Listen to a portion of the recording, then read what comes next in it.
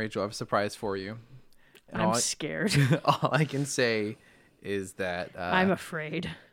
Mr. Caleb Jacoby has done it again. Star Wars, Transformers, Godzilla, Is that Allison? animation, whatever else. Is that him? Who is it? It's me. Oh. Rebels, robots, and etc. Oh my god. Well, it's Wednesday night. Caleb's and done it again! We're back. 3 months after asking him. I messed it up. Okay, I haven't fully gotten down our new intro. I gotta refer to it here. It's Wednesday night, and Cameron and Rachel are hanging out again, which must mean it's Starformers Zilla-mation night. Welcome to Rebels and Robots and RAR, episode 46. We can't do Raw anymore. Oh no, are we doing Raw anymore? Well, we still are. this week we're still talking about Monarch. Oh, I forgot we still had to talk about it. And we're talking about Godzilla movies for the next 4 weeks. We'll talk about that in a second. I'm Cameron, I'm Rachel. and this is our weekly to bi-weekly chat, depending on the Whatever time. what we're Mostly feeling. bi-weekly chat right now about Star Wars and Transformers. Godzilla. Godzilla. And whatever else we want to talk about. You just heard our new theme song, courtesy of Caleb Jacoby. Jacob Jacoby. Kalobi. He Jacob Schmalobi. he killed it again. He absolutely destroyed it. I will take credit though. I added the credit or whatever you want. If you hate it, whatever. He plagiarized his music. No, I took the song it gave me and I added the vocals. Plagiarism. Which is my voice whispering with a helium effect on it Plagiarism. to make it sound like a kid. Where did you get a hold of helium? It's in a post-production effect. Oh, okay. And so yeah, I think it really captures our new Our love direction. of the Midnight. The Midnight. The band. Oh yeah. That's a reference for our other friend named Caleb. And so today we will be talking about the season 1 finale of Monarch Legacy of Monsters. The monster here for 30 seconds. Now it's gone. That's the name of the show. And actually, a really excellent conclusion. I know. It was actually good. I can't believe the show got me excited. I was actually mad afterward. And before that, we have quite a robust news section for this week. There's a lot going on. So Rachel, go ahead and kick us off. Well, first of all, if you don't follow our socials, we did a mega year-end, or like a year-end recap of some of our best moments. Mm-hmm.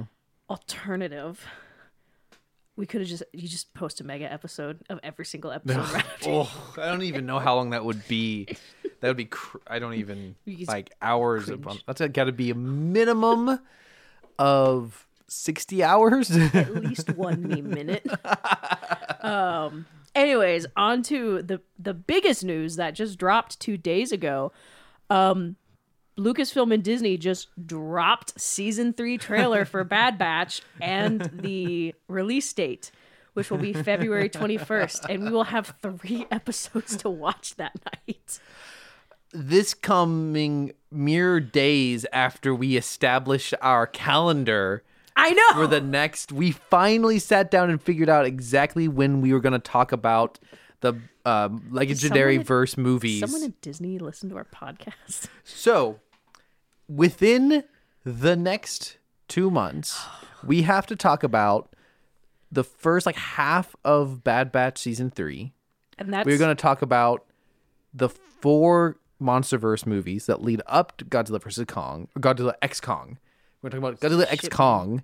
And if we keep our promise, we also have to talk about Kung Fu Panda 4. All in the span of a month and a half. Continuing Bad Batch. Yeah. So we had our calendar very cleanly laid out. We did. And then Lucasfilm was like, oh, also guess what? A month from now, we're going to start Bad Batch season 3. Here's 15 new episodes. It took them a year and a half to finally release Bad Batch season 2. I know. And even then, we got the trailer way before, didn't we? Well, here's the thing.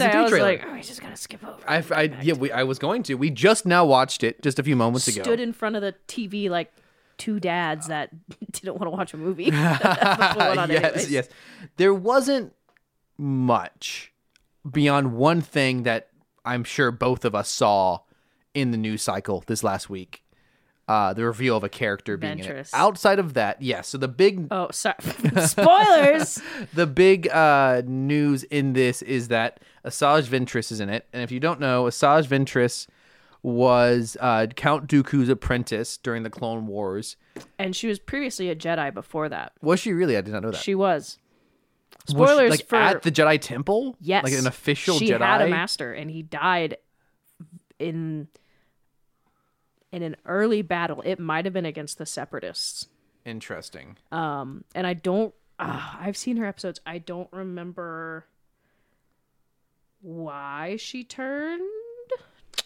It's been a hot second since I've seen the Clone Wars, and I only have enough mental RAM to remember one show down to the T, and that's Rebels and Andor. Let's see here. So, I'm trying to find here. I just saw it, and then the Well, webpage. he's trying to find So that. she was later discovered. Okay, so her. I started talking a little too soon.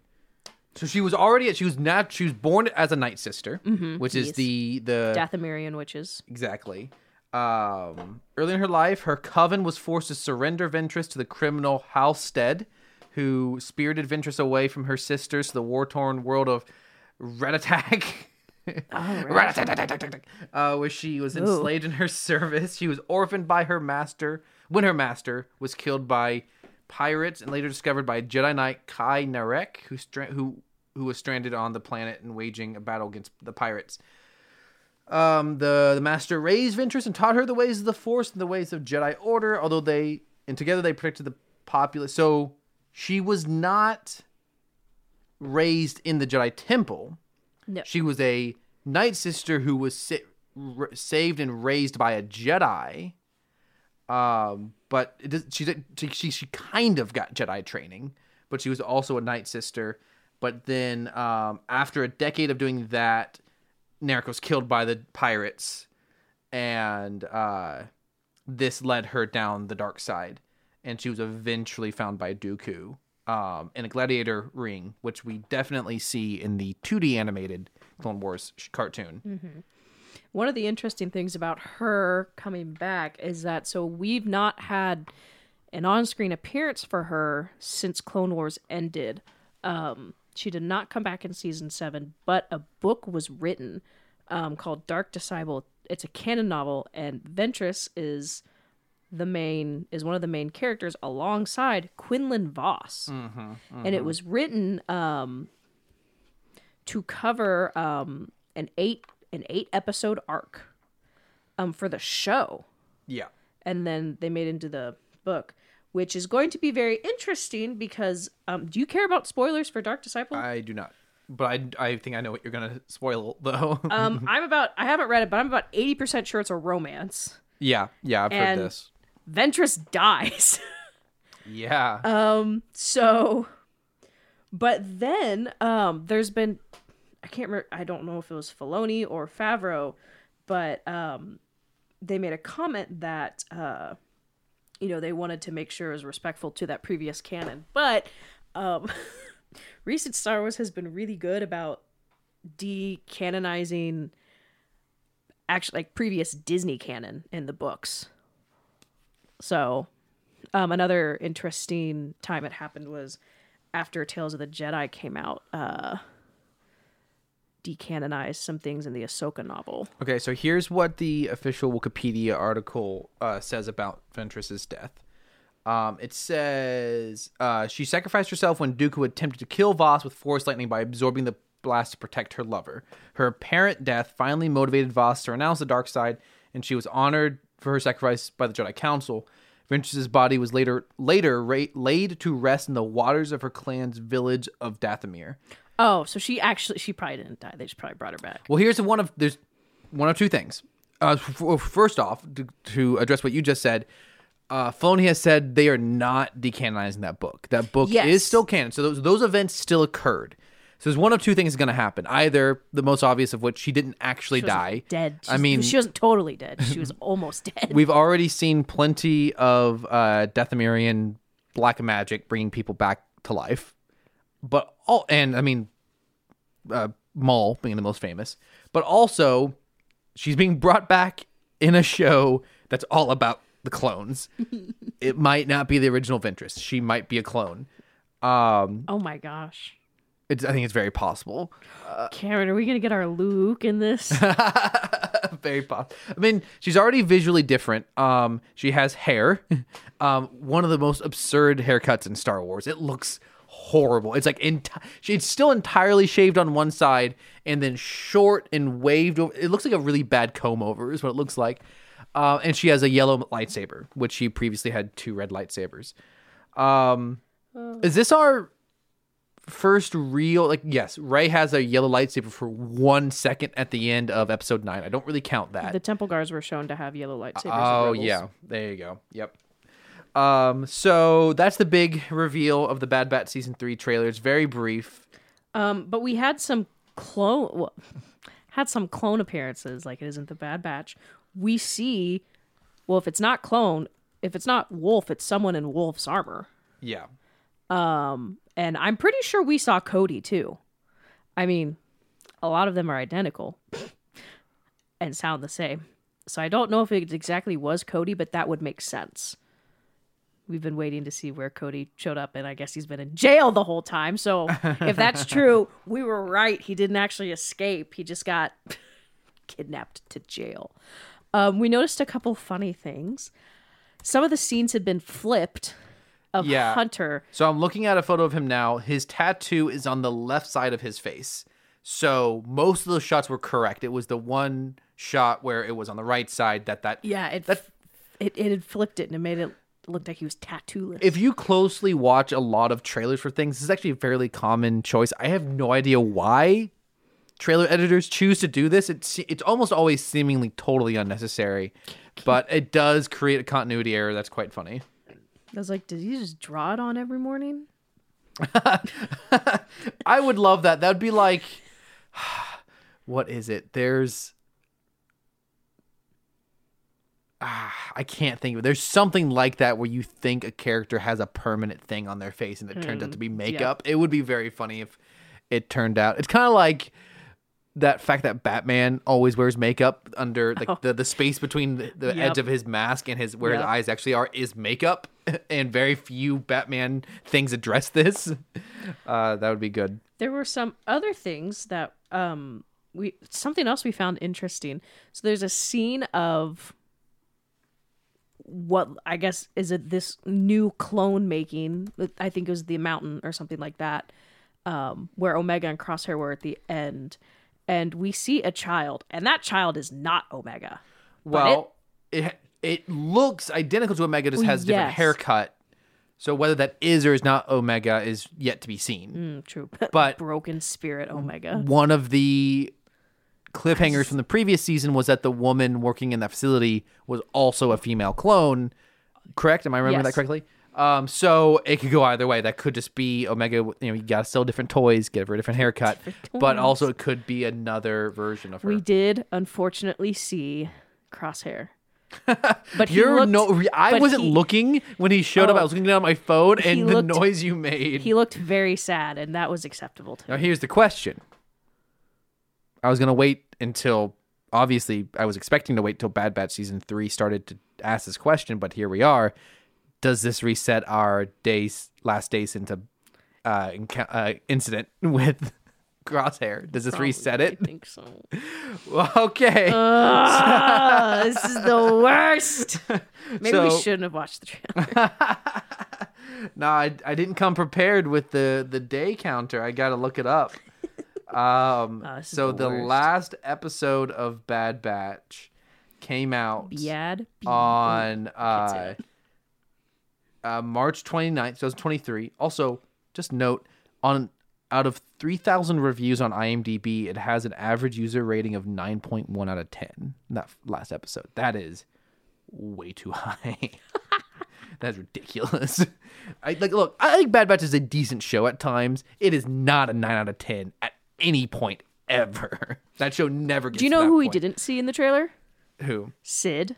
Yeah, I thought about that. I feel like we saw the planet, but we didn't actually see Sid, which I'm kind of okay with. Okay, how many days since, what was it, March 29th? Imagine if we'd made it a whole year. That would have been really funny. It has been 301 days since our last Crosshair incident. Okay. Any other? There's not much else to note from this trailer. Well, hold on. We saw some other returning characters of Fennec and Cad Bane. That's true. That's true. So, which was paired over. Someone say they're all coming for you. So I'm guessing it's going to be. Oh, look, the bounty hunters are after them again. Yeah. We briefly see Palpatine. We do, with some Imperial Red Guards, which is really cool. And commandos, correct? Yes. And one thing I thought was really funny, I don't know if you saw this. They did a flashback of Tech falling, and they put like a sepia tone over it. Yep, yeah. I guess just to remind you. Okay, here's my unpopular opinion. Tech needs to stay dead. Correct. No, I don't think that should be unpopular. Well, it's going to be an It should unpopular correct. opinion on the internet. Not an unpopular opinion here. But Tech should stay dead because... So all the jokes are, no dead, no body, no death. Jokes are funny, but every time you fake someone's death out and they're actually alive, it just cheapens it. It cheapens everything. If I had to guess, my guess would be that they're going to pull a Spock. So famously, spoilers for a movie that's from the early 80s, in the second Star Trek film, Spock died. And the next one... I think they went and found his body again or his spirit, one or the other, but he did not come back with any of his memories. Like he was technically Spock, but he was not Spock. See, I think I would find it acceptable if they made a clone of Tech, but it wasn't Tech. I think that's what they're probably going to do. That would be prediction. fine, but I just, like I said, like, all the death fake outs, it just after a while, it really just kind of gets like, okay, so this is meaningless. Yes.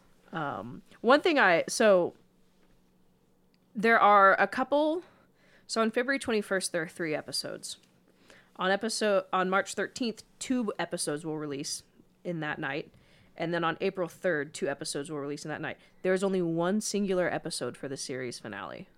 Interesting. So it's probably going to Better be be good. long. And what is the date for that? How close is it to May 4th? It is May 1st. Okay. That is the last episode. And it's episode 15. So too many episodes, man. Too many. So here's my thing. So there's 15 episodes. What if... And the last episode is actually called The Cavalry Has Arrived. Which is interesting, because that's actually the first line when we're introduced to the Bad Batch when they show up in Clone Wars. That's what Wrecker says. Really? But however, I got 2 theories. Either...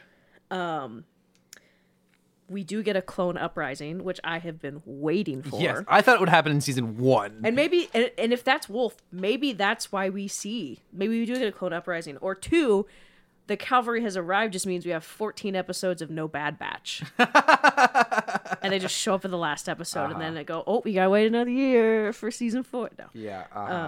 I had a thought about that, which was, I read that season 3 is going to be premiering on the 4th anniversary of the Bad Batch's introduction. Oh, that's cool. In season 7 of Clone Wars.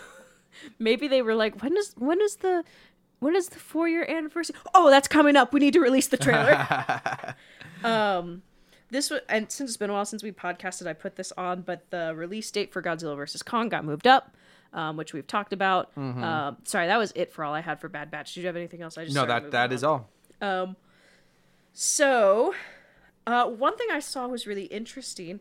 A few weeks ago, director Takashi Yamazaki, who's the director for Godzilla -1, got to screen -1 at Lucasfilm. Oh, very cool. I saw a picture of him visiting there. I didn't realize that's why he was there. Yeah, they all sat and watched Your flashlight's on. Oh. So it was apparently it's organized by Dave Filoni, so that he got to come screen his film. They all got to watch it. So it's actually kind of funny because several weeks prior to this, Yamazaki had said he wanted to get a call about making a Star Wars movie. Now, I don't know if that's connected, but it's still really exciting that he got to have that cool opportunity. In relation to this, this may have been a gift to him. I don't know. But it is a drawing that I think that Filoni himself did. It's a drawing of Ahsoka in a like a cartoony version of in a Godzilla. No, that just outfit. looks like the original puppet. So there's a fun cute. crossover between 2 subjects from this podcast. Also, if we're talking about Takashi, I thought you would enjoy this at the Critics' Choice Awards. He showed up wearing these shoes. where the heels are like Godzilla claws, but like they're grabbing his foot. Rachel is very need excited. Those. I need those. I work in an office and I'd wear those to work. So I thought that was very, very cool. I love that. So Variety reported also about 2 weeks ago. Diego Luna says, well, this is like on the 15th that I saw this, so around that area. Diego Luna said that he only had 1 week left to film for Andor season 2. Mm-hmm. So that's exciting. Yeah, I saw that it officially wrapped filming. So we're getting there. I hope it's good. I have 2 panels. Not 2 panels. I have 2 comic pages I would like for you to read. Okay. It's very easy. It's from the new Transformers Skybound. So all you have to do is, so this is the first one, then you just flip to the next one. So we so Skybound is the very beginning of a new iteration. We got a yellow sky. Optimus Prime has landed on Earth. Oh, so this is the first time he's on Earth. Like this is the first issue of the new comic I series. see. The world. What beauty. It's unbelievable. Crunch. He stepped on a deer. He's like, oh no, I'm so sorry. You didn't have to read it out loud. I just want to see your reaction. That's taken straight out of Iron Giant. The shot of the deer under his foot is too much. The sound, so good. So the funny thing is I saw the next couple pages. This is the outline of a human. And the next couple pages is just the most nonchalant reaction where the guy's like, oh, you didn't mean it. It's okay. It's just, that is straight out of it's aggressively Iron Giant. This is me during hunting season when I rolled up on my deer to find out it was a perfectly legal yearling, like emphasis. And I was like, oh, he's just a baby. Okay, so in other news, that's all I had. I've got some. I'm really surprised you don't have one of these, but one that's not greatly news, but so we are getting a black and I don't know if it's in theaters or yes. not. It's black and going white to release version soon. of Godzilla -1, and I really liked. I just saw that today. The explanation. I don't know. This isn't in quotes or anything, so I'm not sure exactly what this is, but this is someone's explanation from the team as to why you'd want to watch it in black and white. The original 1954 Godzilla is, of course, in black and white. And that in and of itself made us interested in what a Godzilla film would look like created with modern technology in black and white. But simply removing the color alone wouldn't evoke the same type of emotion we are trying to instill in audiences, which is why we went back to the colorist and we actually masked different portions of each shot and adjusted the contrast by hand as opposed to simply hitting the remove color button. Wow. This process made it look like it was composed by a professional still photographer. For us, removing the color in some way increases the reality, feeling almost like a documentary and making the audience feel like a Godzilla actually exists. Wow. This version of the film is way scarier than Godzilla -1 with color. Even the team members working on it, we'd get goosebumps because in many ways it feels like a different film. Because they called it Godzilla -1 minus color. Oh, nice. Very nice. So yeah, I did see that. That's really exciting. Did you know Godzilla -1 is still showing in our local theaters? I did not. I just looked. It still has. I think they brought it back. I think it went away. They extended it, and then yeah. This is a re-release technically. But yeah, the big news though. I mean, not huge news, but like the Oscars got announced a couple days ago. Oh, they did. Godzilla -1 got nominated for Best Visual Effects. Woo! Which is incredible considering the budget in comparison to the movies it's being, other nominated films like, I know that Guardians of the Galaxy Volume 3 got nominated. I forgot that movie came out last year. I never watched it. It's pretty good. But I would definitely, like, Volume 3, Guardians of the Galaxy Volume 3 looks incredible. But, like, I would definitely give it to Godzilla -1. How excited are you for Madam Web? Not at all. I did not. Oscars 2024 visual effects. Let's see what else is nominated. I would imagine, actually, in a lot of instances, I don't know if this. What is it called? I'm totally blanking. Oppenheimer's not been nominated for Best Visual Effects in a lot of... it did not get... So you have the creator, which also deserves it, because if you don't know, the creator was the new Gareth... Edwards. Oh, I'm totally Sounds right. blanking. The guy who made Rogue One. His movie, which is only $80 million, and he did a lot of the visual effects, worked on them himself. That was also very similar to Minus One. It's a smaller film and really focused on doing the visual effects in a better way. Mission Impossible: Dead Reckoning Part 1. I'm a huge Mission Impossible fan, so it's hard for me to knock that. And Napoleon, which I didn't see, but Rebel did Moon look didn't good. get anything. Thank God. So all these are pretty deserving, but man, just the use. Like, I think when you look at these, I don't know much about the technical things, but I think you should consider use of the visual effects. And Godzilla Minus One, just the use. Like, Godzilla himself is a visual effect, and he is so incredible. I mean, I don't know. Watching that scene where he steps down on the pavement and it breaks it and flings people ragdoll style up into the air, that's like ingrained in the back of my eyelids. There's Yeah. something so unnerving about that.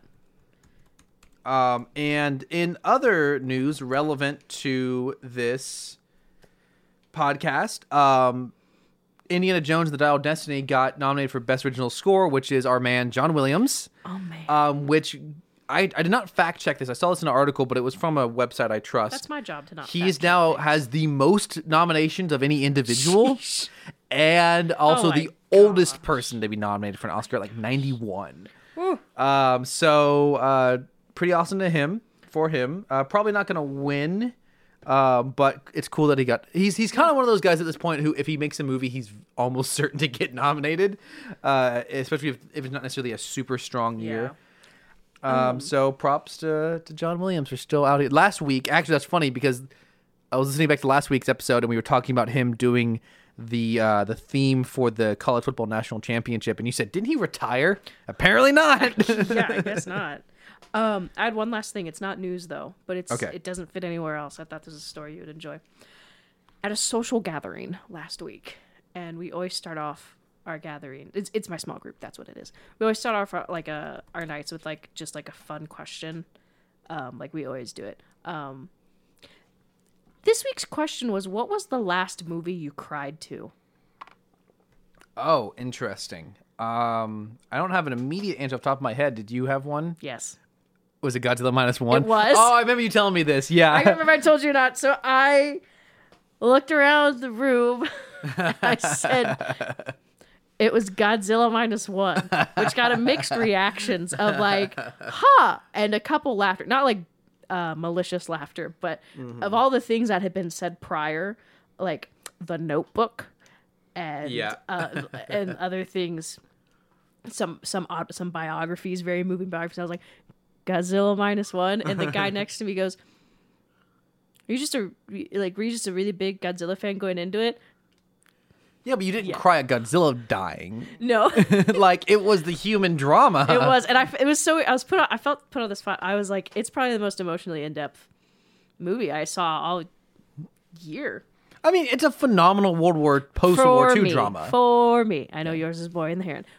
It is. It's still my number 2 movie Yeah. of the year. Like, I'm not gonna knock it. Like, it is a incredible post-World War II Japanese movie. And that's so, what I said. I was like, the main character is a failed kamikaze pilot dealing with survivor's guilt.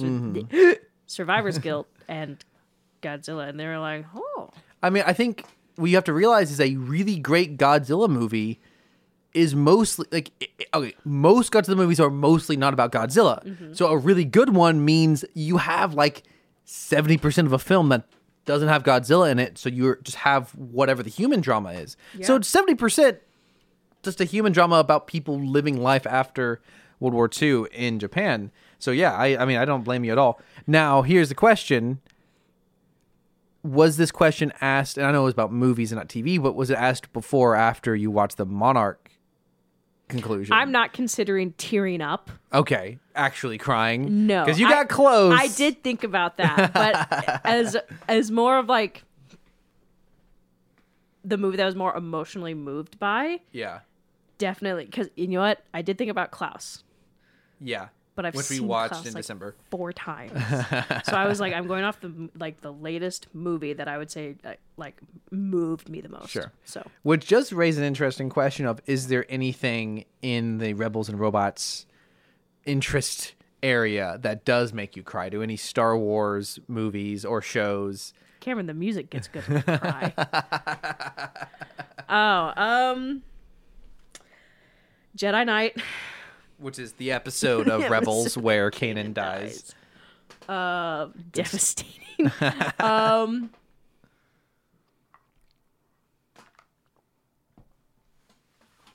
I feel like I probably get emotional at the end of Rogue One. Interesting. Yeah. That music swells so good. That track is called Your Father Would Be Your Proud father of would You. be proud of you. So good. Yeah. Anyways, that's such a good track. Well, actually,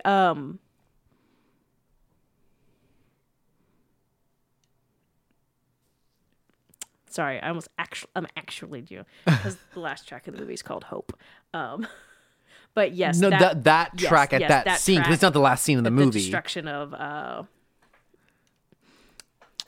Yeah, almost I said can't Skarsgård. remember. Scarif. Scarif. That's what it. Destruction of Scarif was really good. Andor didn't move me to tears during the eulogy, but emotionally just like swelled. Because I wasn't like crying. I was like, kill the Empire energy. Oh man, see, now that you've asked me, the ending of like snap my fingers on my table. The ending of Return of the Jedi always kind of gives me like happy Sure. little happy tears, especially once they replaced Yub Nub.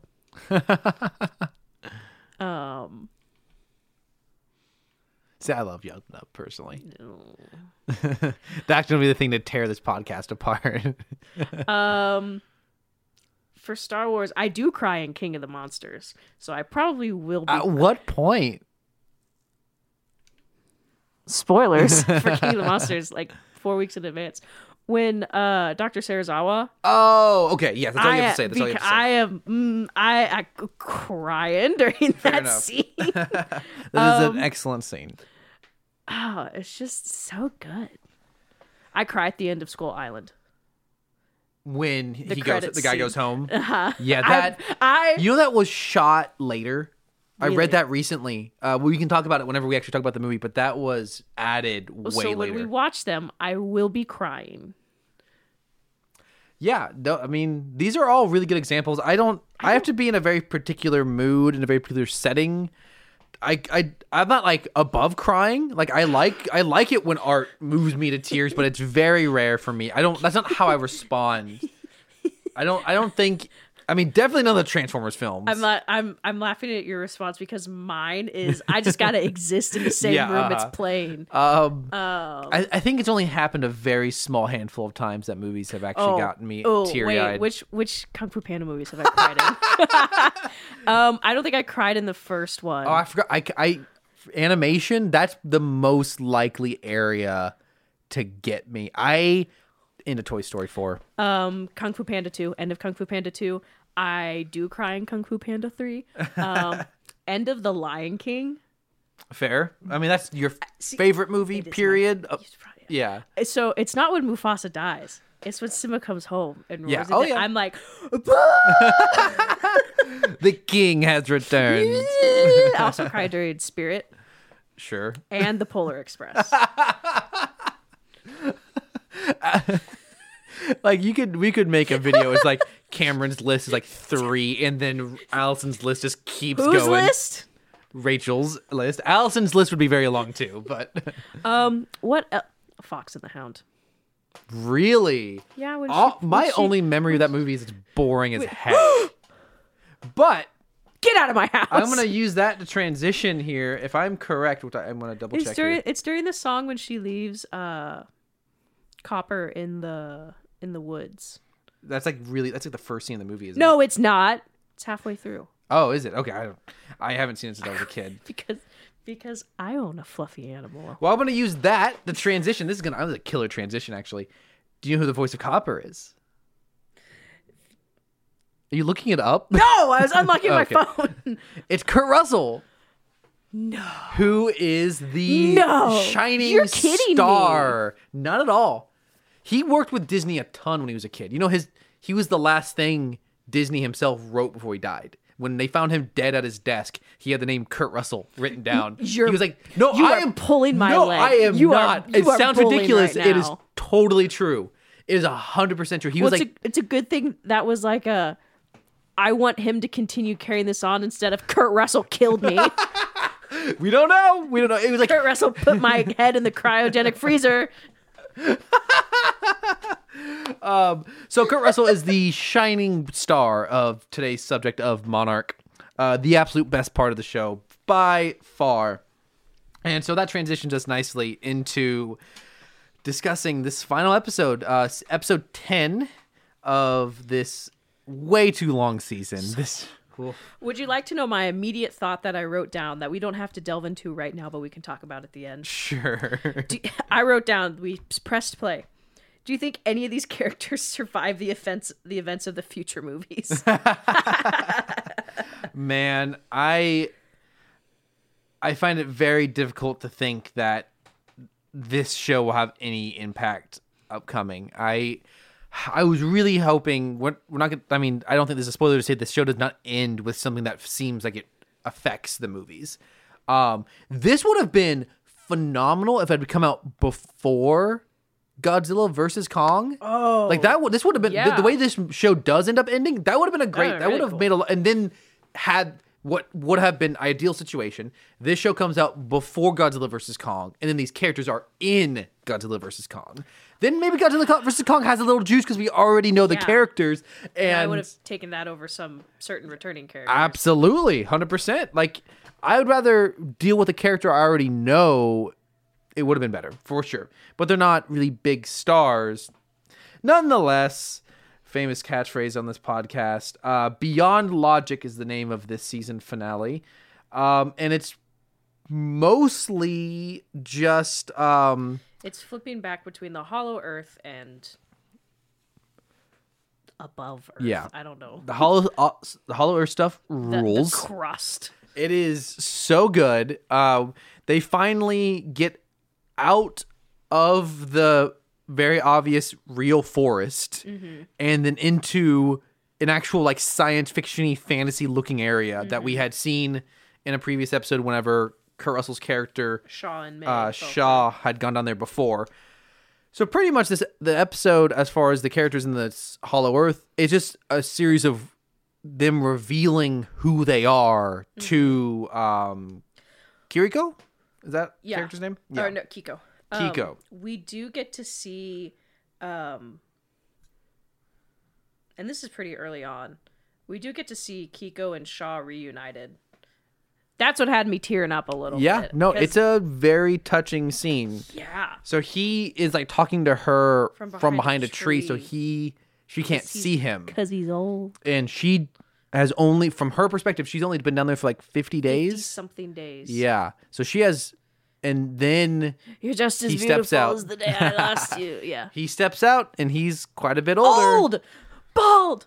But no, he's not bald. But So she has to be told that Bill is dead, her husband, gosh, that hurt. and that And he's been dead for, at the time that this would have been, like 40 years, 50 years. He died in the 70s, yeah, and it's like early 40 2010s. years.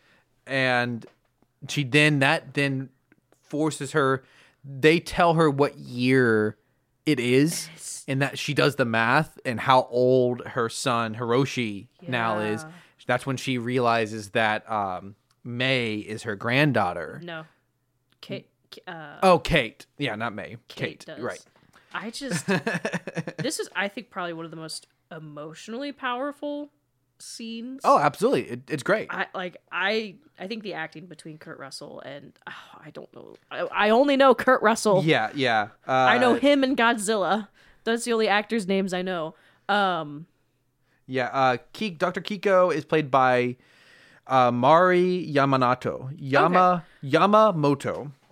Okay, just actually, I thought really good chemistry between these two. We've never seen them in a scene together. Yeah. Just very emotional, and it really actually breaks your heart for Kiko, who has been gone the equivalent of barely 2 months, and her husband's dead. Her son Yeah. has grown up without her his whole adult life and has families of his own. Yeah, and the one like golden moment that we do not get to see is, which will hopefully be in season 2, if hopefully season 2 happens, is her learning that her son is a scumbag. I really want to see that scene so bad. Kiko's gonna slap the crap out of him. Honestly, all more to it. So, I'm gonna be honest, I don't remember how the scenes flipped back and forth. That's okay. Don't worry about it. I'm not too worried about it. In the Hollow Earth side of things, they go back to Kiko's camp, and Shaw notices that she has this gamma ray emitter, which is what they were using to call the kaiju through the portals. And so he's like, did it still work? And she goes, yes, I've been sending signals ever since I got here. And so in the last episode, we saw one of the Monarch scientists had noticed one of the portals had a consistent rhythm. Mm-hmm. So which they interpreted as a signal. Yeah, and so that was Kiko's signal. And so then they come up with the plan of basically, let's move it to Shaw's old equipment and see if they can get out the way that he was supposed to. Because when Shaw managed to escape, he didn't go with his ship. His ship is still there. He just got sucked through. So I do believe at this point it's between the Hollow Earth and quote unquote reality that's happening. We have a lot of scenes with oh my gosh. Which character? Kentaro. Oh, sure. Kentaro and their dad, Hiroshi. Mm-hmm. There's a lot of interactions. I believe, isn't this the episode where he tells him that Kate's dead? That was the end of the previous episode, but they pretty much have almost the exact same conversation again. Yeah, and so, they do converse more about it though. And so so they're still arguing. And then Tim from Monarch shows up because Tim wants to find the people in the Hollow Earth, and Monarch has pretty much just been like, "Yep, they're dead. Mm-hmm. There's no way we're going to find them. So cut your losses. Sucks to suck. We'll see." So Tim leaves. And he approaches Kentaro and Hiroshi, and they start conniving. One thing we thought was funny was the Hiroshi was speaking to Kentaro and his mom, Emiko. It looked like he was like packing up things. He's gonna go to California. Yeah, I'm guessing to his other wife to let her know Kate was dead. And so Emiko came, she gives him her wedding band, I believe. And she's like, when you find a new place, let Kentaro know where it is. Well, yeah, this is a great like savage review. He's leaving sullenly, and she walks up to him and she's like, we were like, Kentaro needs his father. So let him know when you get. Yeah. Like it kind of seems like she might say you need to stay. She's like, let him know whenever you find a new get place. Somewhere. She's like, there's no chance, and dude. We are slap done. Him, slap him. But his office is like still in the apartment. It looked like, unless it was an identical apartment. It was really weird. It was whatever. He had 2 offices because there's.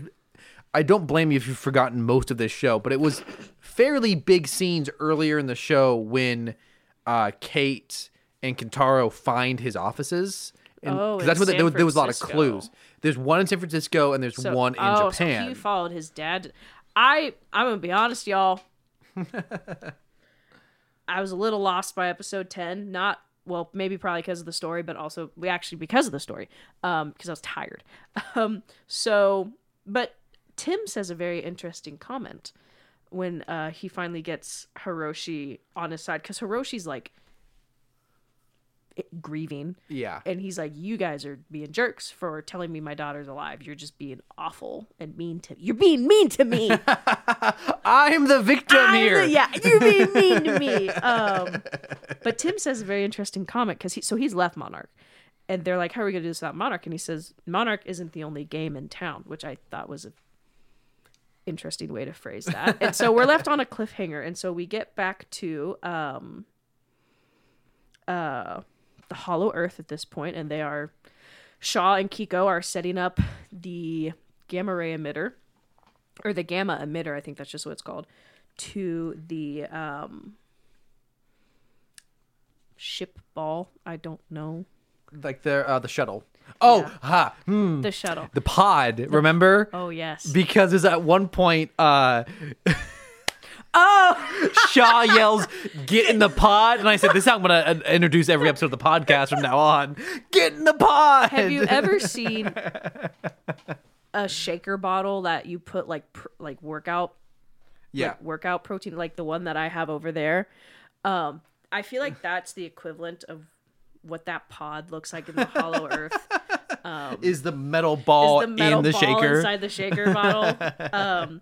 So as they're almost ready to get things done, when suddenly they turn on the gamma emitter, and guess who shows up? That little dragon thing. Yeah, We saw. I keep wanting to call it a crate dragon, and that is the wrong franchise. It was from that first or second episode of Monarch, back when we thought the show was going to be good. Dang, dude. If you like this show, more power to you. Anyways, I'm not going to linger on that. And so this dragon shows up and just is menacing them. The wind it causes from its wings disconnects the gamma emitter from the pod. Shaw has to get out and try to reconnect it. Well, there's something very important happens in the middle there. Yeah, I know. Okay, he's trying to connect it, and suddenly. No, it's before he has to get out that this thing Then happens. you should say, because I don't remember what it is. I mean, who else? Is it before he gets out? This is what causes the things start happening. Yes, but I was saying the dragon. No, he gets out before the thing happens. He gets out of the pod to try to connect it because the dragon is about to eat him. Oh, when suddenly, okay. No, you're right. Yeah. When okay, suddenly, and suddenly, out of nowhere, with no warning, a new player has entered the chat. Well, not a new player, just the player. The player has entered the chat, and we see. This is actually very interesting how we see the portals work. The Hollow Earth is very interesting because it looked like this is actually different than what we will see in Godzilla vs. Kong, but it's almost like this elevator comes down. I don't know how to describe it. Well, here it's a crystal elevator that I've got it on my laptop. Let's take a look. It has been a week since we watched this. It looks like a crystal elevator. Oh, I don't mean to turn on the audio. Copyright. It'll take me just another second. Give me a second here. See, he's out of the pod. No, none of them are in the pod I know yet. what I'm about. Everyone get in the pod. Get in So the pod. I lost it at that moment. It was so funny. See, look. Oh, I'm also reminded now of the inside of the pod is 4 chairs that are all facing away from each They other. swivel? And whenever they need to look out the window, whenever Shaw needs to look out the window, all 4 of them have to rotate, which I found very, very funny. So we see something coming in. I'm trying to bring up the moment that the portal comes down, because I think elevator's not a bad analogy. Looks like an elevator. The fact that it just like comes shooting down from the sky. It's probably most similar, not real world, but like the what is it called in the Thor movies? The Rainbow Bridge. The Rainbow Road. No, oh dang it! What do they call that? I can't remember. it's not Road to Valhalla. Uh, The thing that or it looks like the Beam Me Up Scotty in a way on Star Trek. oh yeah, a little bit. Huh? I'm sorry. I'm having trouble finding it. You can keep talking. Anyways, so long story short, this little dragon is menacing Russell Shaw. Russ. What? Oh, Lee Shaw, Kurt Russell. Yeah. And then he arrives. The big man, the G-Man, Godzilla himself has arrived in the Hollow Earth. beckons to the call of the gamma. Here's Godzilla coming out. Look at it. He's floating down. Yeah, no, you're not wrong. Someone put some whimsical music to that. God, it looks so good. Like, it is legitimately movie quality. Like, not just Godzilla. So now we have like this whole environment of the Hollow Earth world. Mr. G-Man himself. I just continue to really love this Godzilla design. He So just good. because Godzilla can look very silly, Beefy. and this is just such a this design gives him so much personality, and he's legitimately scary, but also kind of heroic at the same time. We talked a couple weeks ago because I have the concept art book for the 2014. Yeah, we can yeah. pull that out again when we watch it. And he went through a lot of renditions, and just that final design that we end up with for Legendary, so good.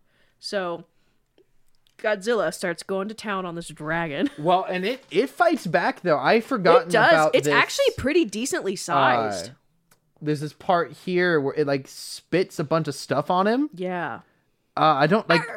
Oh, and then that's when Godzilla like lays down the atomic breath hurt. on him. He's like, all right, I'm not playing anymore.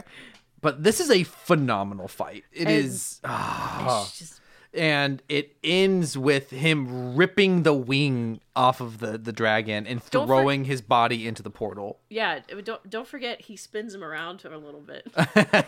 He grabs his wings and, like, spins him around. I think one of the best things about the classic, like man in a suit kaiju movies is it looks like they're wrestling, and this gets to that energy. Yeah, for sure. One thing I also think is very funny is that this Godzilla just has a very interesting mentality of like, it's just like he won't immediately attack. He just like stares him down, and then the other thing attacks, and he's like, it's personal now. So then the portal is pretty much sucking everything in, and so it starts sucking in the pod. And so Lee Shaw is still outside. Yes. Old Man Shaw is still outside, and in something that, and in the whole 2 minutes that Godzilla and the dragon were fighting, Shaw could have gotten in the pod. Yes, he could have. So the dragon is dead or dismembered. His wing and his body probably ended up in 2 different places. And Godzilla goes, or no, he doesn't actually. The portal has opened though. Yeah.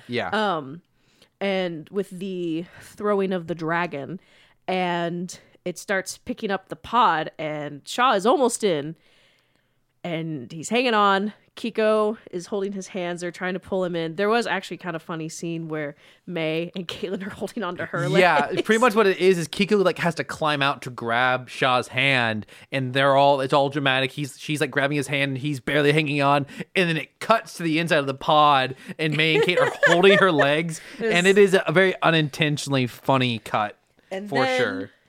In a cheap decision, if you ask me. Cheap as in literally, I don't think they can continue to afford him. Shaw goes, I'm not making it out of here, or whatever. I don't know, some last comment makes Kiko let go of his hand, and so the pod goes through the portal.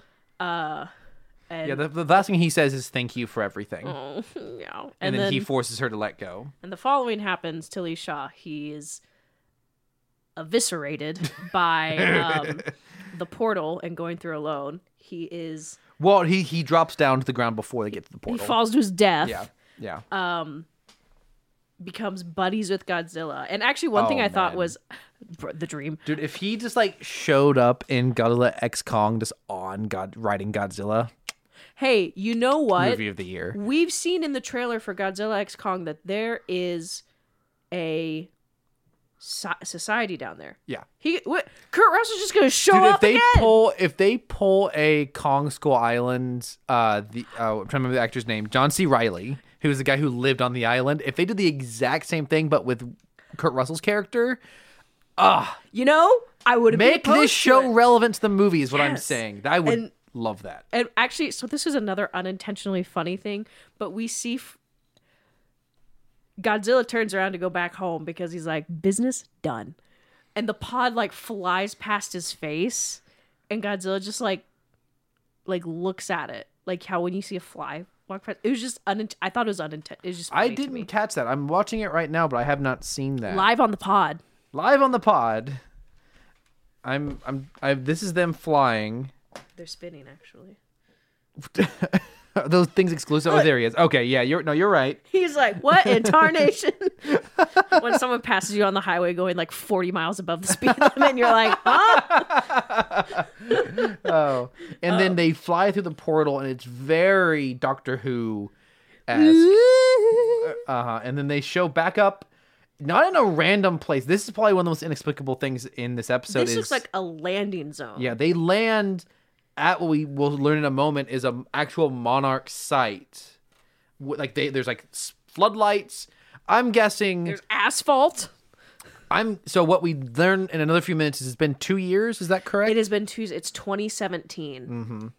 And I'm guessing in those 2 years they figured out. Oh, Wait, no, it's not Monarch. Yes, It's not Monarch. It's Apex. Well, I spoiled it. We already would have known that. Spoiled There's only it. one when what is his name? Tim? Tim. When Tim said you're not the only game in town, there's only one other company. Do you know what's funny? I was like, who's he talking about? Because I forgot about them. So they arrive, they get out, they're quickly rushed by people with hazmat suits, probably in what should have been decontamination, because who knows what they're bringing back with them. But then we see Kentaro, who looks taller. I don't think so. I think he's just tall. They've all made it out except for Russell Shaw. So we see Kentaro and he's hugging. He's in a really good mood. He's very happy. Like he it's like he expected this, which I thought was interesting. And then God. It's not necessarily inherently that funny, but the camera. So Kentaro hugs May and hugs Kate, and then the camera pans over from Kentaro to Hiroshi, and he's standing like his shoulders He's standing up and like forward, a toddler, and his sleeves are a little too long, and he looks like a kid who's shy. He does. He looks like a little kid. That's just like. And so he hugs. Kate. This is actually I think this is a very sweet moment.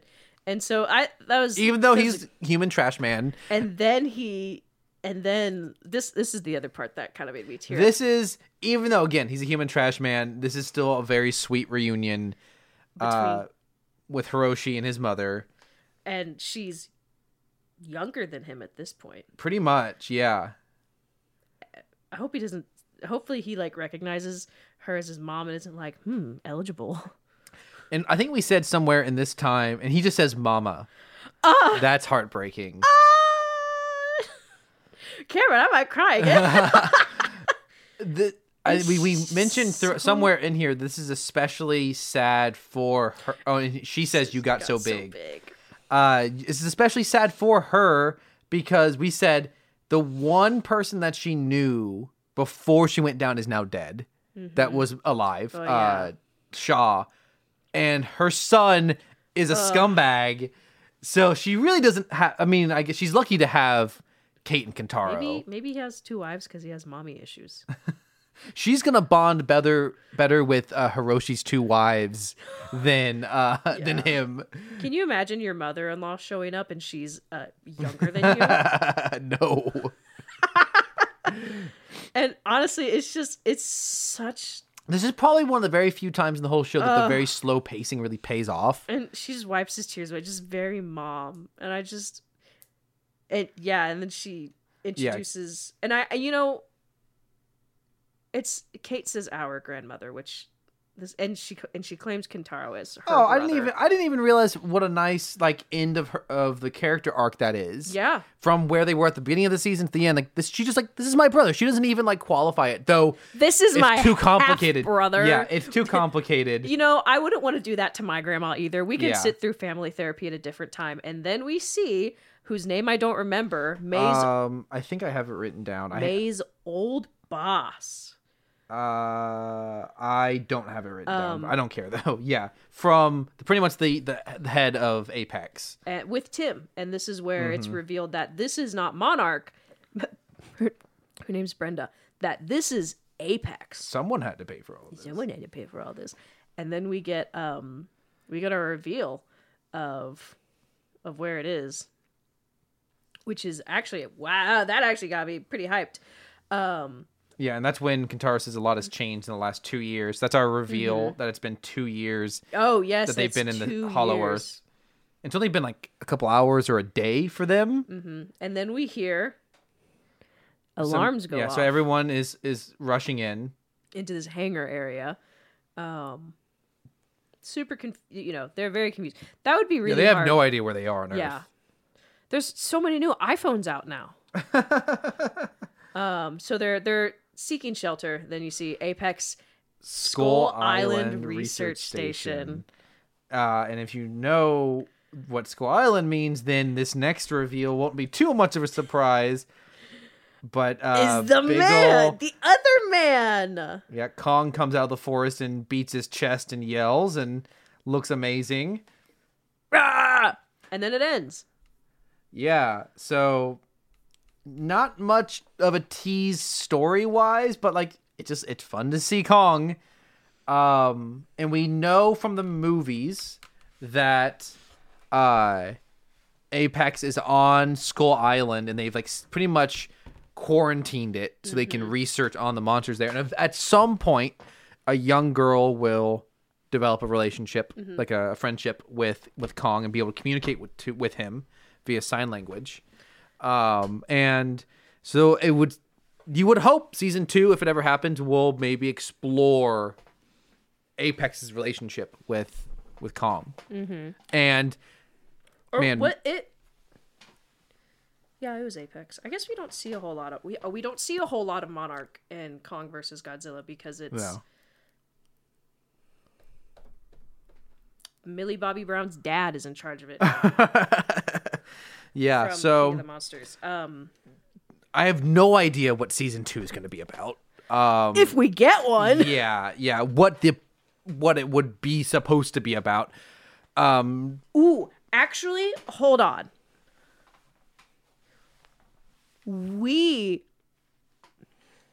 If they don't introduce and build up Dr. Sarasawa's son, before Godzilla vs. Kong, wasted opportunity. Absolutely wasted opportunity. Yeah, I agree. Obviously, I think one of the most obvious story points they could Honestly, hit that would movie's be wasted opportunity. Dr. Kiko returning to modern life and being pissed at what Monarch has There's become. so many iPhones for her to take a look at. So that would be interesting, is her having to figure out what her new life looks like. She probably would have liked Dr. Sarasawa. Yeah. Mr. Let Them Fight. And Godzilla vs. Kong came out in 2019. 2021. 2019 is King of the Monsters. Sorry, that's what I meant to say. Yeah. So if that takes place at the time it was released, then that's still 2 years. 2017 is 2 years before that. So Sarazawa is still alive then. Any chance you think that Bill Randa is still alive somehow on Skull Island? No. He is dead. But overall, this episode itself, a lot of fun. Actual good emotional character beats. Like I had a comment. Wow, they made a good episode. yeah. As slow and meandering as this season was, it actually, a lot of it did pay off, especially with the core characters. There wasn't necessarily a build up to what Godzilla himself did in this final episode, but it was an incredible Godzilla fight. I'm gonna be honest. So when we, in the past episode, when we see the accident with Shaw, there is we don't get to see what Titan came out. I wondered, there is a part, because we see it kind of grainy. I was like, is that supposed to be Godzilla? That would have been really interesting. Godzilla just shows up in the middle of Kansas. Can you imagine? In your backyard. Anyways. I guess what I'm thinking about right now is like the point of this show. And it's a little muddled. Ultimately, it's about this core group of characters who are caught in the middle between all of this. There has to be something bigger for them. Like, the monster element ultimately kind of feels frivolous. Like, if you took the monsters out, the show wouldn't really change because the monsters are kind of happening around them. Like, the whole purpose of Monarch is they exist to try to prevent monster attacks. but there's no development. This is kind of almost the issue with this show taking place between movies is we know there's not a monster attack that occurs, and they're not preventing a monster attack, and there's no imminent threat, and there's no, like, I don't even know, like, my mind immediately goes to something more like the Marvel universe, where, like, the whole plot around, Captain America Civil War was how do we, that's the whole point of the Avengers. The Avengers exist to prevent threats, and they ultimately almost always end up creating the threats. But so that's not necessarily like a great example, but I guess I don't know what would make the show better, but it doesn't feel like the monster stuff is connected in any serious way. Like the past stuff was the closest. The closest that we had was the stuff in the past where they were trying to find monsters, but they never really did. Like that was potentially like, kind of a silly example, but like one of the best elements of the How to Train Your Dragon movies is them learning about the dragons. Can I admit something? What's up? I've never seen those movies all the way through. Oh, interesting. I think you would like them. Well, he learns about the dragons, and I read the book. He learns about their personalities, but he also learns about their weaknesses and stuff. And like, I'm sure there are plenty of other examples of like creature/monster hunting. This show never got to that point. Troll hunters. I've never seen that one. The Netflix. Talking about Or Troll Hunter. So there's What's the found footage one? Troll. It's just called Troll, I think. It was a Troll Hunter. Anyways, well, the moment has gone, so let's continue. Troll. So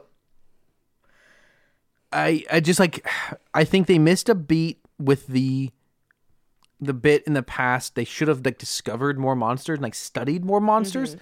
Then there could have been a conflict in the present of like, where is that information? Who is using it? Why are they using it? And you have a little bit more of I think an obvious thing you can do here is, do we destroy the monsters? Do we try to like keep them in captivity? What should we be doing in our relationship to the monsters? But none of this is explored at all in the show. It just doesn't really feel like they figured out a way to make the show actually about monsters when that is the hook. And I don't know. What do you think about all this? Just a couple thoughts from immediately after the episode before I get into all of my final thoughts. Shaw could have made it. He hadn't waited so long. Maybe his hip gave out. Don't know. He's kind of old. Okay, just throwing that out there.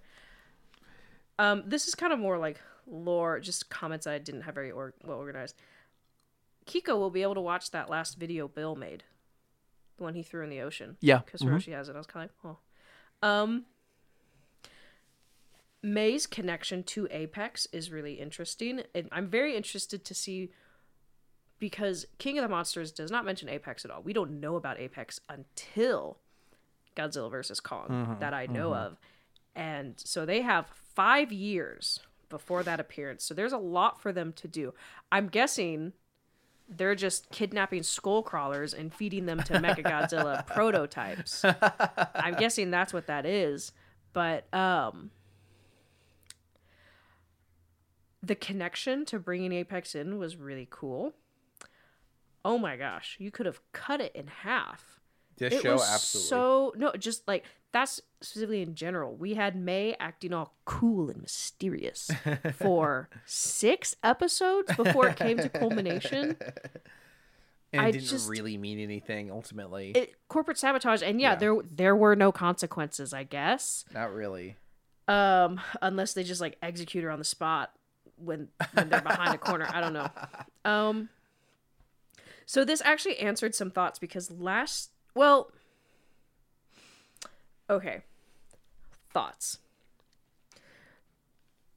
The government knew of the existence of the Hollow Earth, Monarch, before it fell apart and Bill was just like one guy of Monarch, when we see him in Skull Island. So I would like to know, if I remember correctly, and if I'm wrong, I guess I'll admit it, when we watch King of the Monsters, the Hollow Earth tunnels were a surprise to Monarch. Yeah, probably. Because when they are following Mothra to go find Godzilla where he's taking a nap, like an almost dirt nap after the oxygen destroyer. Hi, Athena. That's my own Hollow Earth kaiju right there.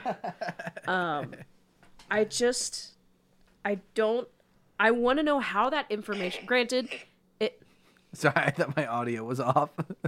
it would make sense that the government would go, hey, maybe we shouldn't tell people that there are holes in the ground that go to a new Earth. Maybe we should keep that top secret. Okay.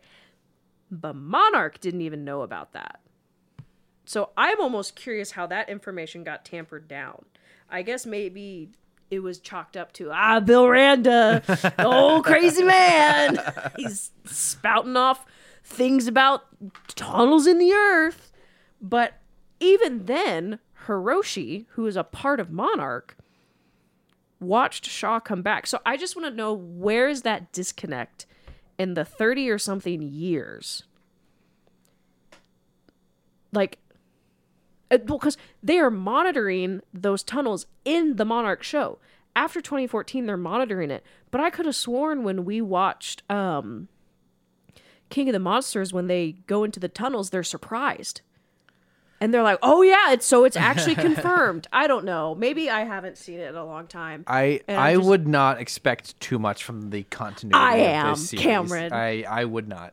So I guess I'm just curious how they didn't know essentially 4 years later.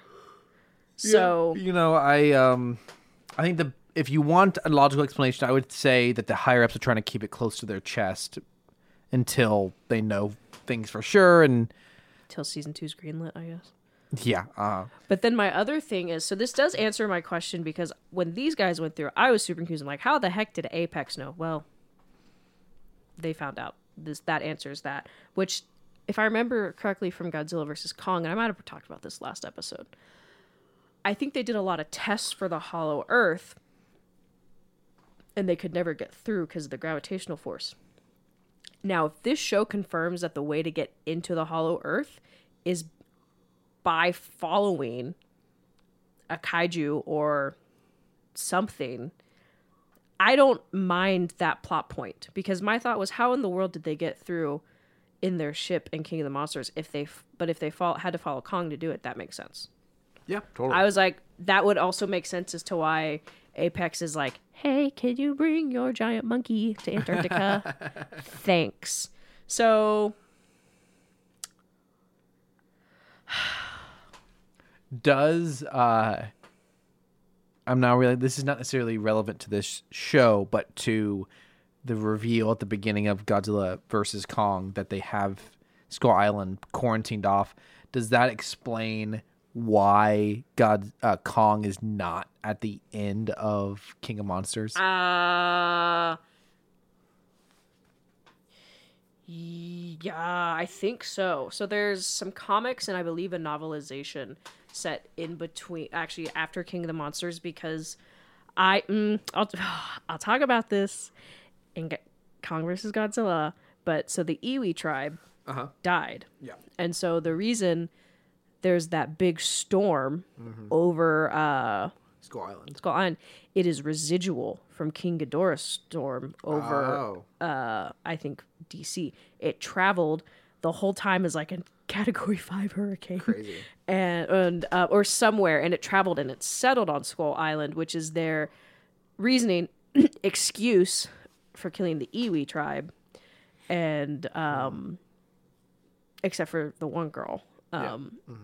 But along with that, the darkness of the storm also allowed another kaiju whose name has escaped me.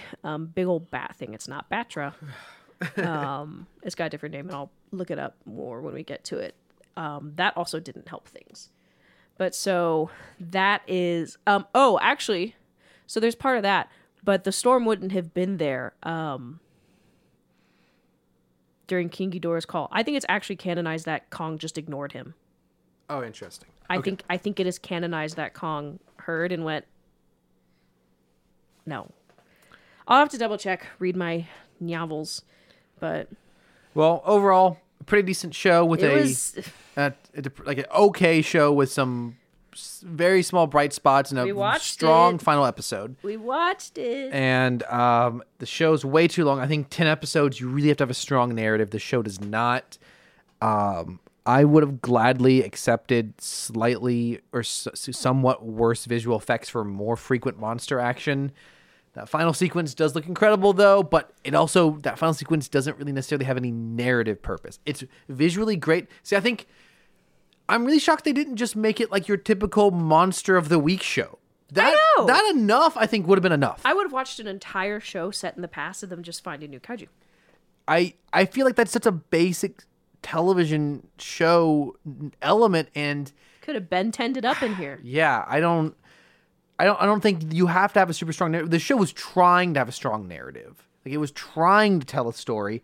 So I think there needs to be a little bit like, I think it even could have been like, you're trying to, if they were trying to make it, because it is right there. It's like one step over. They were trying to create a device that could call monsters. And it could have been a subplot that they were trying to make it so that they could call a specific monster. Like so if they Godzilla. if Kiko had in those like 60 days or 50 days in the Hollow Earth had figured that out but like hadn't tested yet, and it was like a desperate call, and they actually called Godzilla on purpose at the end. Mm-hmm. Even that alone would have made that final battle a little more something. It does feel like a precursor to the Orca from King of the Monsters, where they can't remember her name, Millie Bobby Brown's mom, the scientist, created the big old laptop briefcase thing that had all the calls of the kaiju in it, and she was trying to mix it to find the alpha mix. I don't know, and it's what caught the attention of the other kaiju. It caught Godzilla, it caught Ghidorah, things like that. Yeah, so we'll watch the season 2 if they make it. It does make me excited to watch the other movies that already have come out, especially Skull Island. If this ends up building up a lot to Godzilla versus Kong, I think I switch every time on Kong versus Godzilla or Godzilla versus Kong. If it builds it up, I might not hate that movie as much. Sure. Maybe it'll do the Clone Wars treatment for the prequels. All right. Well, that leads us into the final segment we did of the watch show. one more thing tonight. We don't have to talk about it, but I don't have any real thought comments. it's important to acknowledge that Cameron allowed us to watch another episode of G1. It's The a Golden Lagoon. famous episode. It was actually the only single episode that I knew about going into Lagoon. Transformers before we started watching. I've been waiting for this one to pop up. Pretty much, broadly speaking, this episode, the Transformers find a pond or a lake of gold. What do they call it? Electrum. Electrum is the material. And the Transformers, if they bathe in it, they come out totally gold and invincible. All the Decepticons do it. And then the Autobots trick them into attacking the Autobot base. And then they're gone. The Autobots are gone and they dip themselves. But then by the time the Decepticons attack them at the lake, their gold wears off, which allows the Autobots to win the day. But not before the Decepticons destroy the lake. And everyone is celebrating, but there was the first Autobot who had discovered it. He became friends with the animals there very briefly, and it cuts to him sitting amongst the wreckage, and he just says, amongst the triumphant music too. Yes, and what does he say? We won. Yeah, very sadly. But we won. Yeah, Very very sadly. Eeyore-esque. Oh, So that's the my famous ending of this episode, is the somewhat environmental message. I think that's an interesting concept for an episode, but the episode is like almost all fighting, and I think you could have done a little bit more. There is like one It's kind of sequence. hard when they all have a carbon footprint of some form, probably. Yeah. There is one sequence where they show the animals scared, but I just don't think that they really... It's like 10% environmental I'd be scared message. of giant robots too. So what I'm saying is they should have worked the animals more into it. Like, imagine... I mean, I don't think they would have ever done this. It would have been too heartbreaking, but imagine if the entire episode was the Imagine if one of them Autobots... stepped on a deer.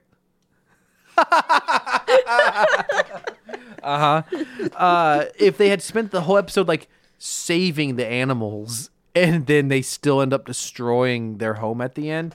It's an interesting concept for an episode, but ultimately not. I would also like to make a note on that comic that we saw for the beginning Skybound, where Optimus Prime steps on a deer. First of all, Make sure you speak into the mic. have you So I want to make a comment on the Skybound comic that I had Cameron read where Optimus Prime steps on a deer like 2 feet into being on Earth. One thing, have you ever looked at a deer wrong? They run. 2,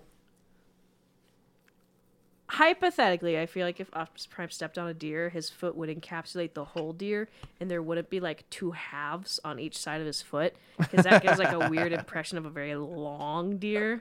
Anyways. All right, meme minute, but it's longer than a minute. I have a video. So do I. Go ahead and show yours. This is from Rise of Skywalker. What could you give me? Cheese. Very good. Very good. Chase. So I have this video. It's a video of Andrew Garfield on a talk show, and I just have it listed. Rachel anytime Andor comes up. I love talking about it, by the way. So if I cry, it's only like.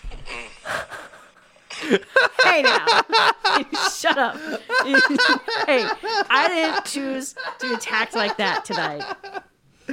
Oh. I can't believe that. I can't believe the conversation we had earlier of how much I cry at movies. So Athena, cut that out. So this video I'm gonna have a little context for. So good friend of mine, No I've mentioned on the context. pod before, Bailey, who's a big Star Wars and Transformers and Godzilla fan. He does really good social media content, and so he made a really good video. So here is the song that he is making a joke about. It's the Dua Lipa song Houdini. So here's the main line. I had it. This link is supposed to take it to a specific time in the time code. I'm sorry. Here's the link. Silence. It didn't go to the right spot in the video. I think this is...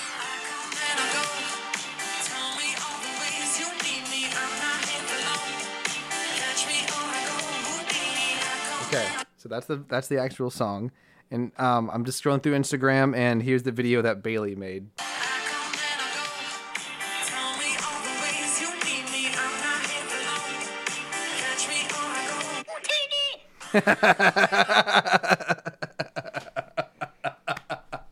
I had never heard the song It before. would have been, honestly, so much funnier if the caption hadn't been Utini. Oh, is it in the caption? It is. Oh, yeah. Anyways, you can find him as the Movie Daddy on TikTok and Instagram. Yeah, so I like that, though. That's good. That's good. Any other videos? Nope. All right, how many memes you got? I don't count anymore. Just in general, you just don't know how to count anymore. It's not relevant for your job, so you just don't do it. How many do you have? 12. 13! Oh, perfect. Okay, give me your first one. So this is actually just kind of more of like a Reddit post and screenshot. It's actually TikTok. And it's that scene of Rey looking over the destroyed Death Star over the ocean. And it's captioned, "Let's talk about the fact that Rey has to be mentally running the numbers on Death Star scrap here." Yeah, As she's looking over it. Rey, we're going to be Griffin loaded. Poe, Finn, what? And it's very funny. It's just the idea of her going, that's a lot of... So many. What is it? So many portions. It's so many more. This one, it says when you forget to spell check your meme before uploading, and it's got Anakin from episode 1 saying to Padme, "Are you an angle?" And she says, "What?" And her head's at a 90-degree angle. But I just see that image and I think, what? Okay, what else you got? A screenshot from the new trailer of Godzilla and Kong running next to each other. We are going to beat you to death. Is there a reference there I'm not getting, or is it That's just it. That's it, Cameron. very blunt?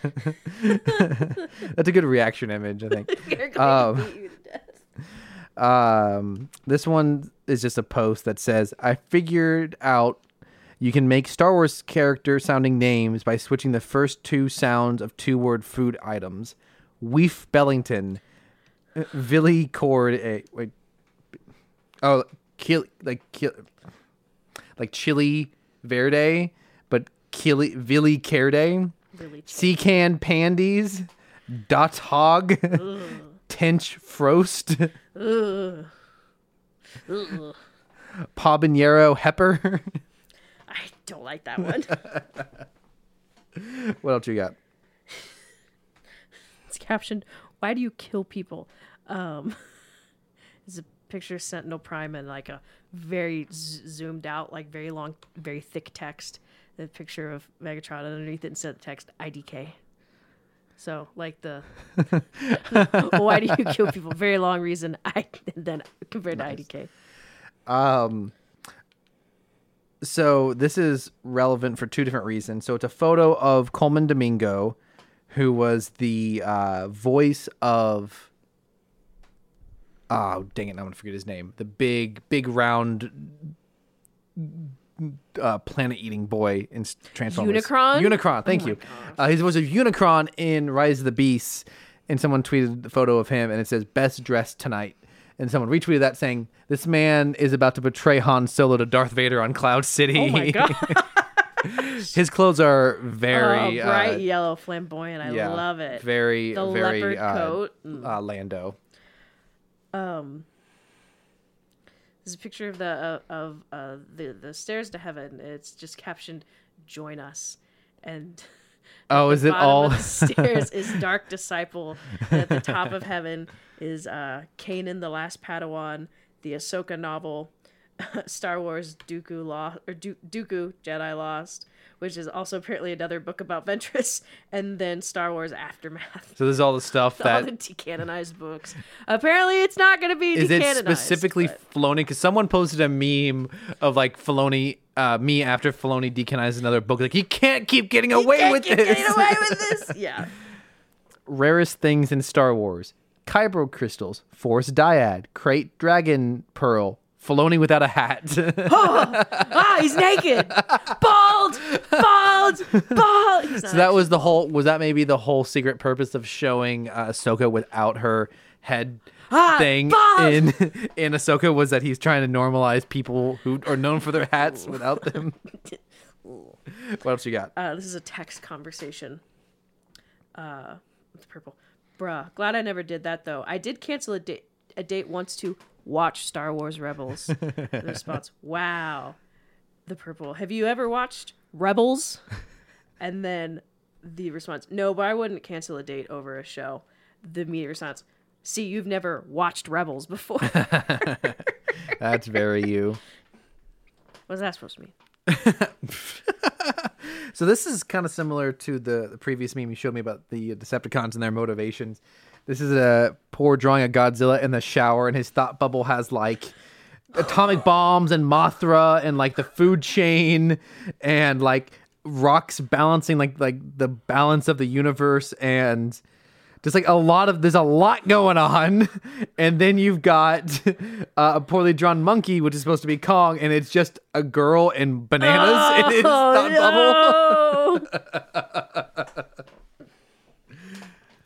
What else you got? Godzilla is saying he has no reason to save humans. They are always bullying me. Rodan agrees with him. That's screenshots from one of the older movies. Are those actual subtitles from the movie? Look at it. They are always bullying me. Rodan agrees with him.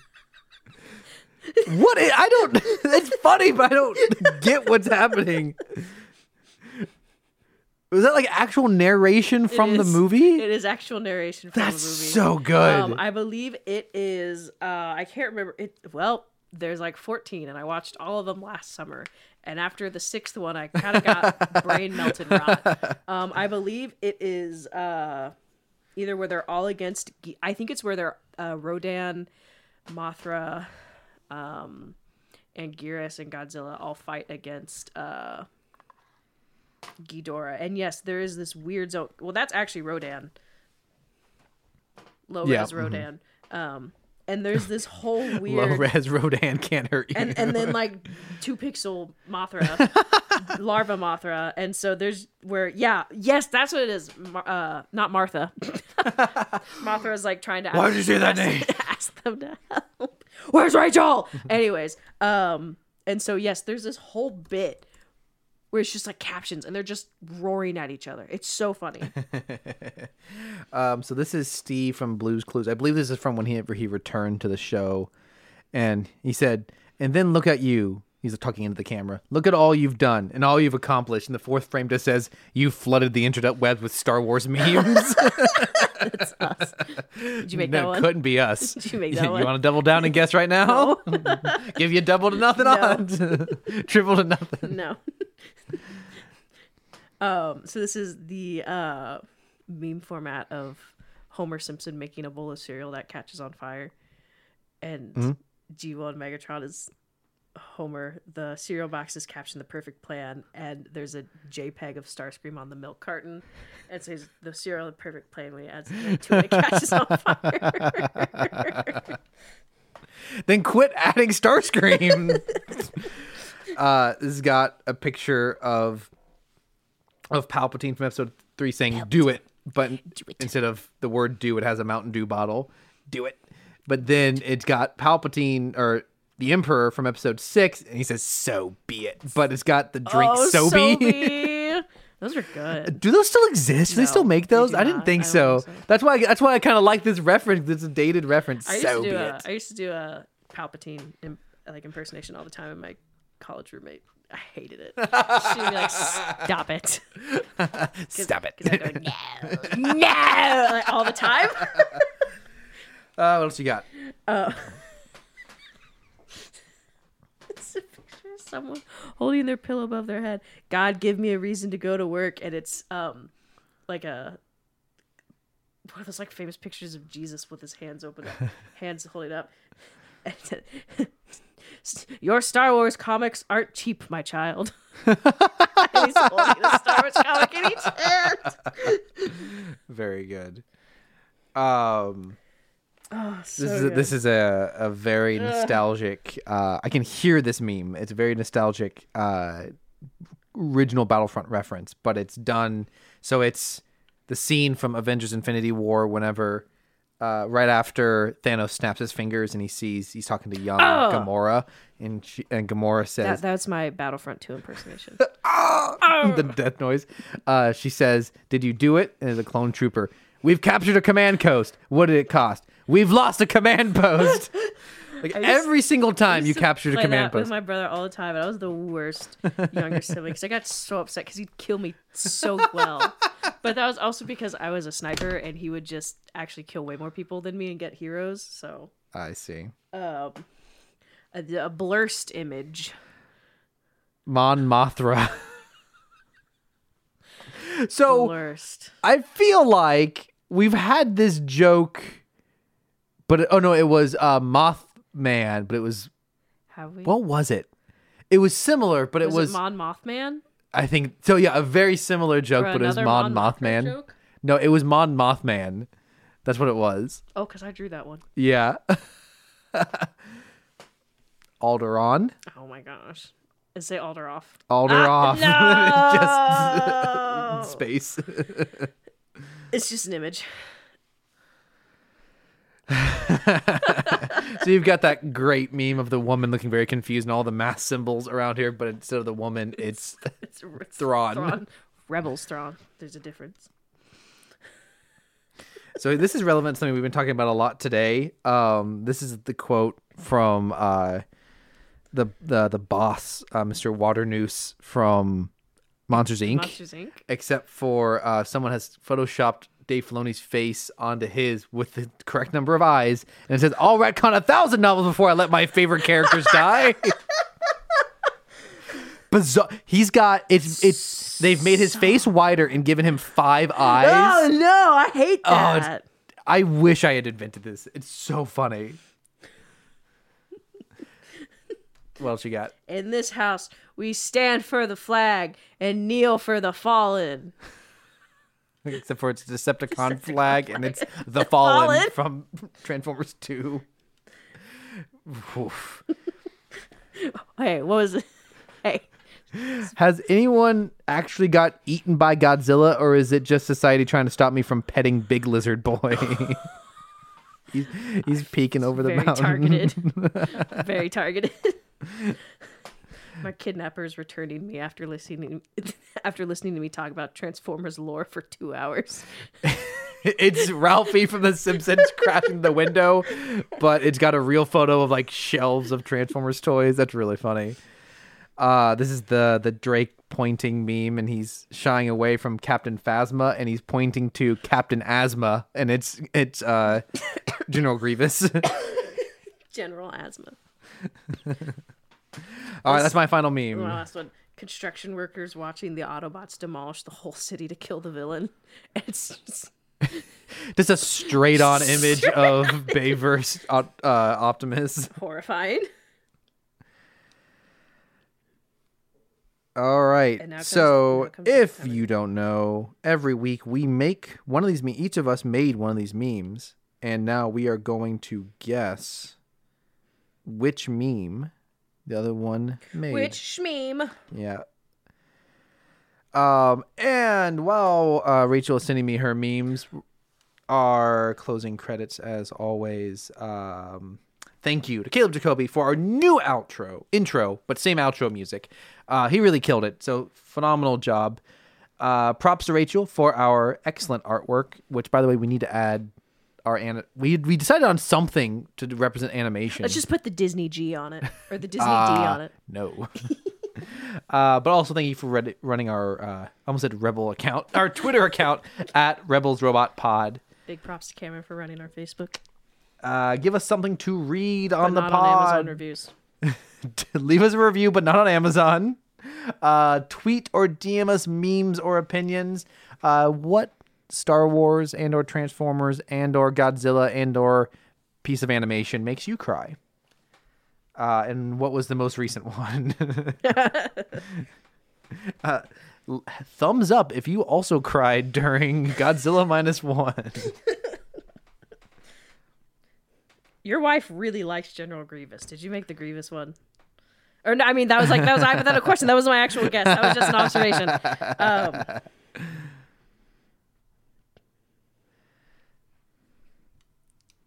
Let's see. We are going to beat you to death. Why do you kill people? Join us. Text messages. Godzilla is saying he has no reason to save humans. The perfect plan. God, give me a reason to go to work. That has definitely been you recently. Look, Mon Mothra. I hate driving in bad weather. Mon Mothra feels very Rachel. But also putting the drawings over the math stuff over Thrawn also feels very Rachel. Hey, this photoshopped image of Filoni with 5 eyes looks better than the effects in Multiverse of Madness. Oh shoot! Yeah, the specifically the third eye that he has. Construction workers watching the Autobots demolish the whole city. That's really good.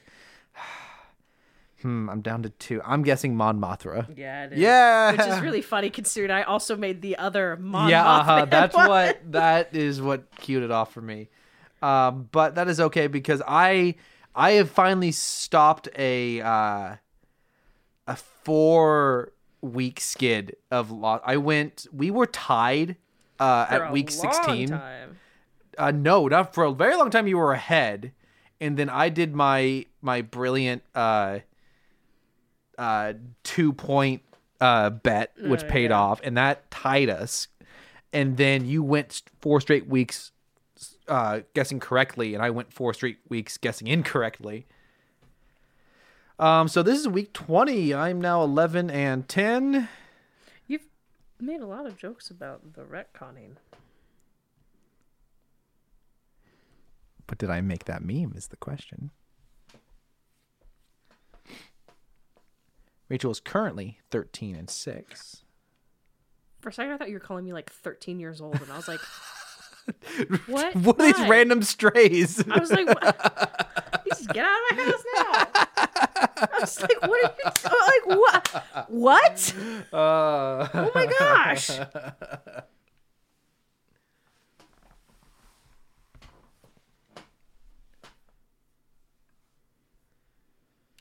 I meant to look up. Did you do Filoni without hat? Is that your official guess? Yeah. I did not make that Oh, one. gosh. I actually have to remember now. I made the one about has anyone ever gotten eaten by Godzilla, or are they trying to stop me from Oh, petting you big lizard did? boys? It originally said something like, has anyone actually gotten Dang. sick, gotten salmonella from eating raw cookie dough, or is society just trying to stop me from being happy? The watermark at the bottom threw me off. Oh, yeah, that was already that was on be it. My other guess when you were like, look at the way he's peeking over. I was like, I wanted to edit Dr. Serizawa onto the guy, but I couldn't find a good image of like Serizawa like, rotated, so I just left it. Dear Ken Watanabe, can you send a picture of yourself from behind? Ooh, yeah, I'm sure that would go over super well. Like you're looking across a bridge. Thank you. Also, would you like to star on our podcast? We'll compliment you. Oh, that would be brilliant. Rachel just wouldn't be able to talk the whole time. Watanabe, I love you. Just not in a weird way, but you're just my favorite. How bizarre would it be for him to be only interviewed about the 2 Godzilla movies he was in that he made like 10 years ago? What if he like hates them? Who knows? He might. Are, like my least. Yeah, that's why he died. He actually got what Han Solo always in the movie, right? Yeah, that's why he died in the movie, was that he hated being in them, which is what Harrison Ford always wanted for Han Solo ever since Empire. Harrison Ford. God, I've seen what you've done for others. I got scared for a second. I thought you were making like a comment that no. He died, and I was like, you can't. I'm going to cry on the podcast. I'm crying in the pod right now. Thank you so much for listening, guys. I just recently edited together our what we talked about at the top of the episode, our highlight reel from episode 1. It was a ton of fun. Not episode 1, year 1. It's fun. We have got a lot to talk about the next couple months for year 2. So stick around, and we'll be here every other week podcasting about this Unless nonsense. more stuff keeps coming out. I had to sign off, and I have to remember what it was. I didn't write it down. Dang. Who were the other people at the nursing home that Shaw was in? Just old people, I presume. He just populated it with old people to keep him company. This is Cameron and Rachel signing off, saying, "Everyone, get out of the pod." Good night, everyone. Good night.